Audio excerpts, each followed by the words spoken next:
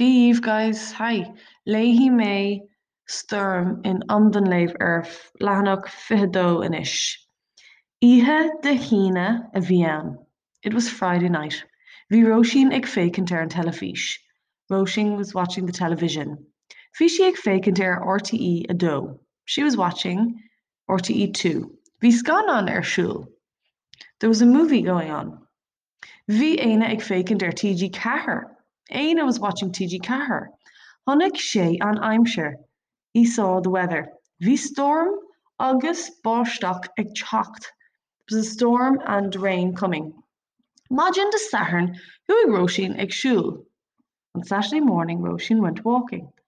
Ní raibh cóta ná hata urhi. She did not have a coat or a hat on her. Dairig an spare durcha. The sky became dark.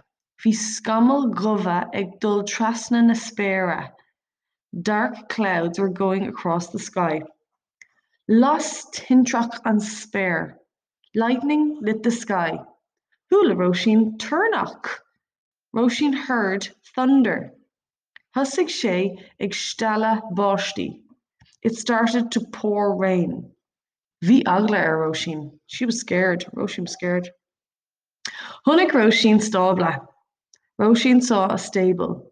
Rishi is Jock's stabla. She ran into the stable.